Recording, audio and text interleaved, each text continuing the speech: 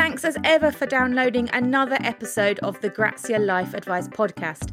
This is Rhiannon, and our latest woman worth listening to is right here. Hi, I'm Grace Campbell. I'm a comedian, an author and a podcaster, and I've just written my first book, Amazing Disgrace. Stand-up comic and feminist activist Grace co-hosts the podcast Football, Feminism and Everything in Between. That's with her father, Alistair Campbell, and you'll hear more about him later. Her new book, Amazing Disgrace, is a memoir come self-help text about shedding the shame. Coming up, why Grace prizes her friendships above all else. I treat my friendships like I treat any relationship. I nourish it. I cherish it. I work on relationships with my friends because to me, that's been the most important sort of support system in my life. Why she chooses never to work with men if she can help it. A lot of the men I've worked with in my not very long career in like comedy and TV and this world have gone out of their way to make me feel uncomfortable. That's why I just will now say they're not for me. I'm not for them. And we hear how she's learned to use fashion to boost her self-confidence. It was this red puffy, it had an amazing long train and with like boots, and I was like, I feel, even though I was so nervous about the show, I was like, I look amazing, therefore I am amazing. It's a really good way to reinstate confidence when you're feeling a bit insecure. Now, if you know Grace, you probably already know there's going to be some strong language and sexual themes in this chat. Totally your call, but if there are kids in the room, you might want to save this one for later. That being said, here we go. Hi Grace, how are you? I'm good, Rhiannon, how are you? Yes, brilliant. I'm so happy to have you on the show because I have just been laughing my head off reading the chapter titles even to your new book called Amazing Disgrace. So thank you for joining us. I'm very happy to be here. So we are going to talk about your new book. It's called Amazing Disgrace and it's a book about shame, it says in the front. But it's funny. Tell me about the book. It's about shame. It's about all of the different types of shame that young women live with that I don't think belongs in us. So it's told very much from my own experiences. So I can't speak on behalf of all young women, but different types of shame, like shame around masturbation and sex and jealousy, shame around fears of rejection, mental health, coping strategies. There's lots of different types of shame that I feel are particular to women my age, but also quite universal. And I hope a lot of people will relate to it. And I hope the book makes people feel less alone. And I hope it makes them laugh.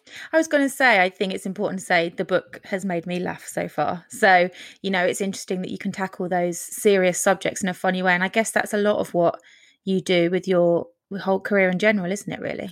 Yeah, that's what I like to do. I like to have a laugh. I don't take myself too seriously, even when I'm talking about serious stuff. What I don't want people to think when they hear that this is a book about shame is that it's going to be like dark and triggering. And there are bits about it that are, and there are bits about it that are uncomfortable. But I really want it to be a book that makes people feel better and happier. And there's enough dark stuff going on in the world right now. I want this book to be, you know, a form of therapy for people. I mean, how do you feel about the book being out there in the world? People are going to be reading about your life. I know you put a lot of your life out there anyway, but obviously in black and white on bookshelves and libraries for forevermore. How do you feel about that? It is scary. Like, I won't lie about that. It is scary because it's so much of myself, the book.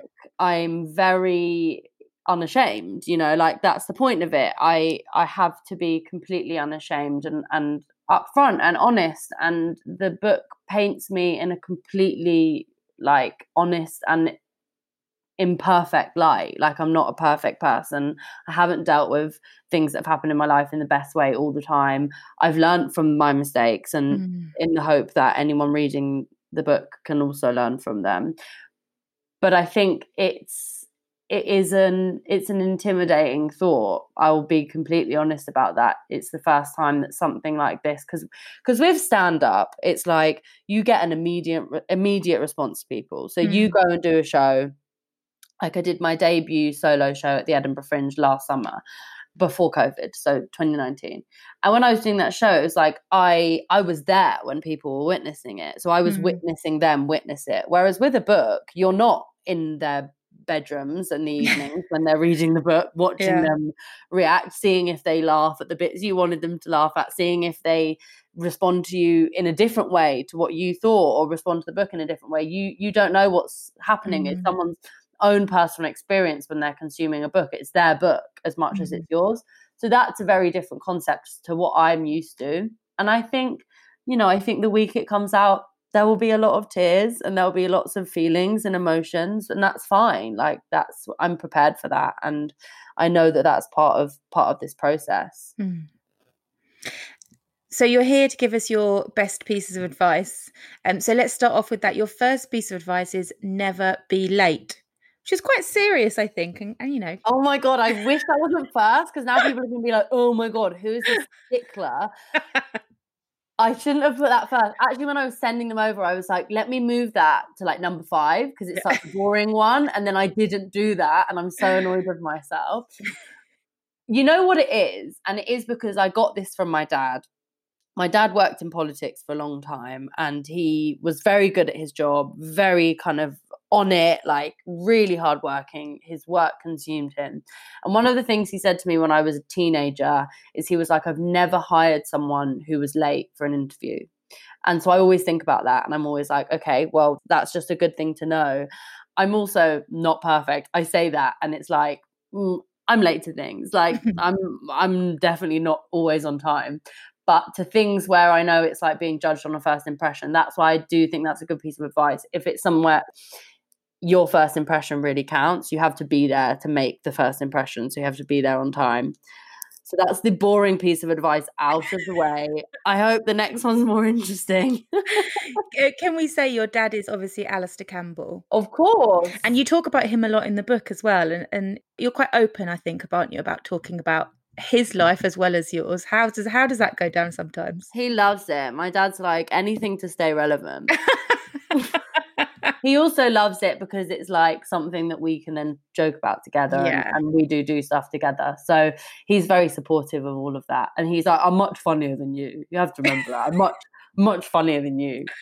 Yeah. You have had a podcast together as well, of course, which was a big success. Yeah, which is super fun. And like that definitely brought a new angle to our relationship, because I was like, well, we're co-workers now, Dad. You can't talk down on me. Like, I am your colleague. In fact, I'm your employer because I produce the podcast.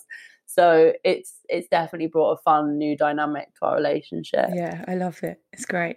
To move away from the main man in your life, though, but a lot of the book is about women and the importance of women's friendships. And your second piece of advice is to make friends with women wherever you go. And has that always been key for you? It has. And my mum always says to me, whenever I'm really sad and like my mental health isn't great, my mum always says, Grace, you have the most incredible friendships of anyone that I've ever known. And that is because you're an incredible friend. And I treat my friendships like I treat any relationship. I nourish it. I cherish it. I work on relationships with my friends, because to me, that's been the most important sort of support system in my life. And that's why that piece of advice is so important, because I'm not just talking about like in school and in school I'm still friends with all of my friends from school, but in every element of my life, to have women there backing you, fighting your corner, knowing that there's another woman in the room who knows what you're feeling and knows what you're going through, makes you feel like whatever you're doing, you're not doing it alone. So it's about seeking out those women wherever you go. Is that always your instinct, to find the woman in the room? Yeah, I mean, but it's also to always know, even if they're not in the room, they're with me in my mind. Like my friendship group, which is I've got a really eclectic mix of friends, and friends from school and then friends from work and friends that I do a lot of work with together.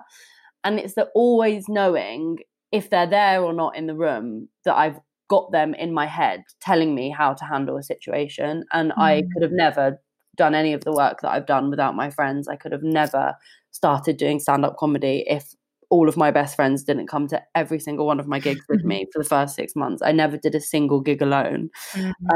I could have never done that without them. And that's a real thing, that I think it's about cherishing your friendships and really treating your friendships like relationships, and working on them and making sure that you're giving to them what they give to you. And that's something I really pride myself on. Do you feel like that's something that has been more prevalent in recent years? I feel like that is just something we're coming around to more after the kind of naughty Sex and the City men things. We're kind of more now. No, actually, that's not your main support system. Yeah, and I think the narrative's really changed now around like, you're not defined by what your relationship status is or the person you're with. Well, not to me anyway. Like I define myself by the amazing women that I surround myself with, and by the women who like I really care about what they think about the work that I do and everything like that. And that's where I get a lot of the approval in my life. And so I love seeing that, and I love seeing that change. And I also love Sex and the City, of course, j'adore. But I love the idea now that the ending of a story isn't about like who you end up with or, you know, how permanent and amazing the person you're with is. It's who you've got in your life, like who will give you that unconditional love forever. I just love it. It's like being wrapped up in female friendship is so kind of warm and cozy and nice. Yeah. How have you found the female networks within comedy? Because obviously that's something that's talked about a lot. Is it quite supportive? And have you found a lot of friends on that scene? Yeah, it's really supportive. I remember when I was doing Edinburgh Fringe last year, and I was very new to comedy, and I'd kind of rushed to do my first Edinburgh show, and it was very ambitious to do it that quickly after not being doing comedy for that long. And so many like more experienced comedians reached out to me, people I didn't know, like would message me on Instagram being like, just want to check in and say like, I'm here. I know how hard this is. I know that it's very grueling. And if you ever want to talk, I'm here. And just know that you're not going through this alone.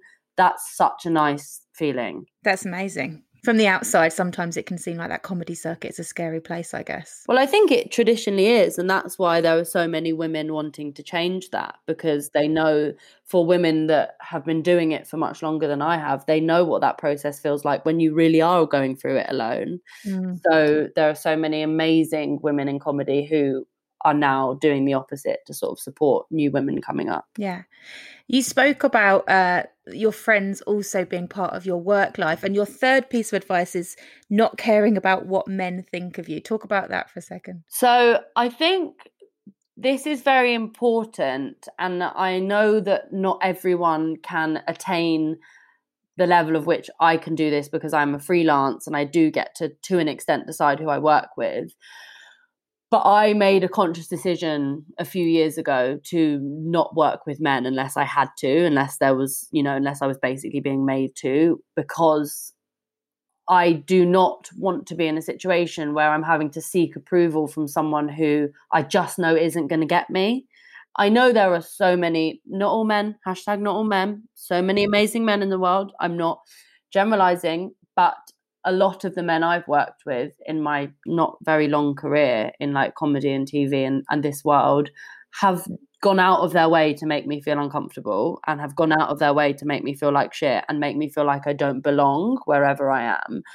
That's why I just will now say they're not for me. I'm not for them. Like, there are so many men who I'll never have their approval because I'm not their kind of person. And I can tell when I meet a man, I can tell when they're not going to like me, because they see me and they're like, okay, she's not attractive enough for me to fancy her and flirt with her. She clearly doesn't care about what I think, in the sense of like, she's not going to try go out of her way. So I can always sort of see and I react to that, and I think, well, fuck it. Like, the point of the stuff that I do is to challenge people like that and show them that I'm not going to not say what I was going to say about wanking just to save them a little bit of discomfort in a meeting. But do you think that's ever put you at a disadvantage? Do you think you've missed out of opportunities because of you taking that stance? I mean, I think so. I think probably, but then I also think at the same time I'm incredibly privileged and have benefited from nepotism in my life, and I'm completely honest about that. That's just a fact of the industry. So I think, not really to talk about the disadvantages from me being a bit kind of, standoffish with men. I think that compared to how much I've benefited, there's not really an argument there. But I do think, look, if like that kind of person doesn't want to work with me, it's also because I don't want to work with them.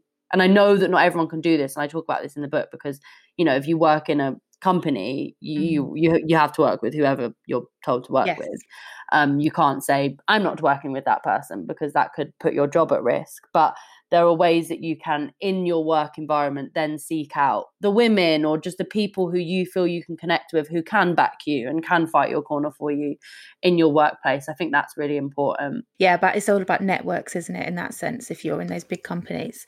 And you say as well that you run all of your jokes and everything you do past your friends. I want to know, how does that work? Is there a WhatsApp group where it's like joke, joke, joke? Anna and Tyler, who are two of my best friends, I will WhatsApp them like, is this a crazy joke? And then they'll be like, I don't get it, voice note it. And then I'll voice note it and they're like, okay, I get it, but I'm not sure you can do that. And then, or they'll be like, yeah, amazing, love it. And those two, and they came to all of my first gigs with me, and they've basically, you know, they're like my pro bono joke writers with me. Like they just, we all have exactly the same sense of humor, and they know me so well. And then they'll be the ones who will message me like, oh my God, do you remember that time that you did that crazy thing with that guy when we were like 15? You should talk about that in your stand-up. And then I'm like, oh, I'd completely forgotten about the night that happened. And then, you know, it's endless. And no consultancy fees whatsoever. That's amazing. I just tell them when I eventually get invited to the BAFTAs, they'll be my plus ones. Okay, perfect. Do you take that kind of female only or female preferenced thing into any other areas of your life? I'm thinking like, I'm only reading books written by female authors this year, for instance. So the things that you proactively decide to do, and if so, why? I would say I don't do that proactively. I just do it naturally. Like, I can't remember the last time I read a book by a man. But that wasn't like a decision. I was just like, oh, why would I want to read a book by a man over a book by a woman? When was the last time I did that? I can't remember the last book I read. Oh, Living Better by Alistair Campbell. He's the only man. I'll read his book. Okay. But apart from him, no. And then it's the same with like TV. I mean, all of my favorite stand-ups are women. All of my favorite shows are shows by women. So I don't necessarily make a conscious decision to do that. I just do it. Yeah, it's about surrounding yourself with things that you can enjoy in the short amounts of time we have to enjoy things, I guess. Yeah. Brilliant. We'll be back with more from Grace after this. We're here with Grace, and we're going to go straight into your fourth piece of advice. So what's that? My fourth piece of advice is, and this is coming back onto the theme of shame, to plug my book again, Amazing Disgrace. It is, don't be ashamed if you have an off work day. And it might not necessarily be with work, but if you have an off day.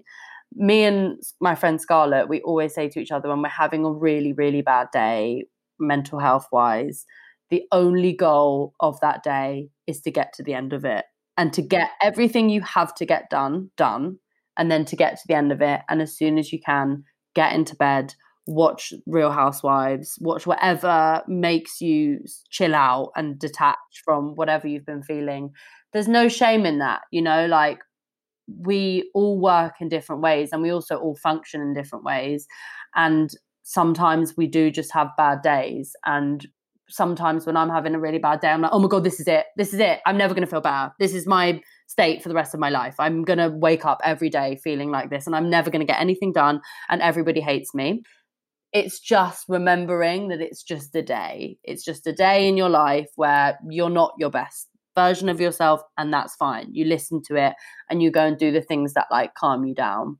The conversation's moved on so much though, even in the last 5 years. Do you feel like in the past that might not have been an acceptable thing to say to an employer, where it is now? And obviously that's a great thing that we can work more flexibly that way now. I agree. And I think, I mean, it's amazing now. And I can only mainly speak from my experience of like everyone I work with, I'm completely transparent when I'm having very bad mental health periods. And I still get everything done, but I'm just like, by the way, this is why I'm not replying to every single message you send me. I'm going to do it, but you know, I'm trying to avoid looking at my phone to calm my mind. And people, you know, always surprise you by the way that they like, oh, thank you so much for saying that, and I hope you're okay. And I know that that's not the case across the board, but I do think it's gotten better. And I know my dad knows that really well, because that's linked a lot of the work that he does around mental health. You really can be transparent now, and if your employer doesn't respond to you in the way they should, then you can shame them. Like, then they deserve to be shamed. Do you know what I mean? Because that is the way that the world is now. And we should see mental health sick days as the same as when you've got a flu or food poisoning or whatever. We should see them as the same kind of days. You said you speak to your friend Scarlett often when you're having those days. Do you have friends that you speak to when you're having those days and not others? I mean, not that it's not about not others, but do you have people that you can rely on to have those conversations? Oh, totally. I mean, Scarlett and Tyler and Anna, my two friends who I spoke about earlier, like the three of them, I just will call. I mean, I called Anna. I had like a 1 minute break before doing this podcast. And I was like, Anna, I need to quickly talk to you because I'm feeling really anxious and I need you to calm me down. And then she calmed me down and then I felt good. And it's just so nice to always know that people are like at the other end of the phone, especially like in the next few months when the book comes out, and it will be scary. And if people don't feel like they have those people at the end of the phone, like what would you recommend? Or do you think that people don't realise that their friends would be open to those conversations? I mean, I think it's hard because like I know that not everyone has like solid groups of friends, and I totally get that. I think there are always people who maybe you're doing them an injustice by thinking that they won't actually surprise you and be really great at listening. And I say this to people a lot, like friends who are in relationships but don't want to talk to their partners about their mental health. It's like, I really think people always surprise you with how good they are at listening, because that's really the main thing. No one will always say the right thing when you're talking about your mental health, but just having someone listen to you and know what you're feeling is so important. So that's the main thing I would say. It's just like trust in the good in other people. Yeah. And if they're not, then get rid. Yeah. Well, yeah, absolutely. I love your fifth piece of advice. I mean, it's just evergreen, isn't it, for all of us? Don't shit where you eat. Tell me. I mean, expand on that. Tell me about times this has happened to you. Oh my God, I forgot all of these. Don't shit where you eat. So I mean this in two ways. Don't fuck people you work with. And don't fuck people in your friendship groups unless you think you guys are going to fall in love and have a really successful relationship. It never ends well, okay? And it always causes unnecessary drama that we don't need. Learn from my mistakes. I made that mistake too many times when I was younger. I got with silly people that I shouldn't have gotten with, then created problems in friendship groups and meant that, ruined friendships. And it was like, I didn't need to do that. I could have just had a wank. Yeah, exactly. So there you go. I mean, I feel like you've summed that up, but I want to know more. Was there times in life when did you realise that, come on now, this is my new rule? Oh my God. So like, I just can't even tell you, like, this has happened to me so many times. And it was like, Grace, when are you going to learn? Like, when are you going to learn? You don't need to get with that person that will then, because I've never like worked in an office really. I got with one person that I worked with, and luckily I didn't have to work with him for that much longer. And that was actually an okay experience. But for my friends who have like had weird sex dynamics with people in their office, and then you've got to go into the office and see them and you feel like shit, just don't do it. Go on the app. Find someone online. I think always excellent evergreen advice. So from some relationship advice to some fashion advice, what's your final piece of good advice? Okay. And I love fashion. Right now I'm wearing my exercise clothes, but I love being glamorous. This sixth piece of advice is dress like the person that you want to be, okay? Very Dolly Parton, her quote, which is like, find out who you are and do it on purpose. And that's how I feel about clothes. I feel like for me, I'll dress in the way that I want to be seen and in the way that I want to be kind of like valued. And I dress to reflect my character completely. So it's like, people can be prepared for the fact that I'm going to be a lot because I'm wearing a lot. And I like the fact that it's like, warning flag, I am exactly what's on my body right now. Yes. Take me as I am. And I think it's, however that is, however you want to be perceived. I used to always, like when I was starting out working and going for meetings and stuff, I was always like, I'm going to dress exactly how I want to dress so that whoever I'm meeting knows that I've dressed for myself and not for them. I love the idea of your fashion being a warning flag to people. I've never heard that before. Do you think then you never would dress for like an occasion? You are who you are no matter where it is you're I going. dress for an occasion. Yeah. But I dress like me for an occasion. But yeah, like for an occasion, I'm like amazing heeled boots.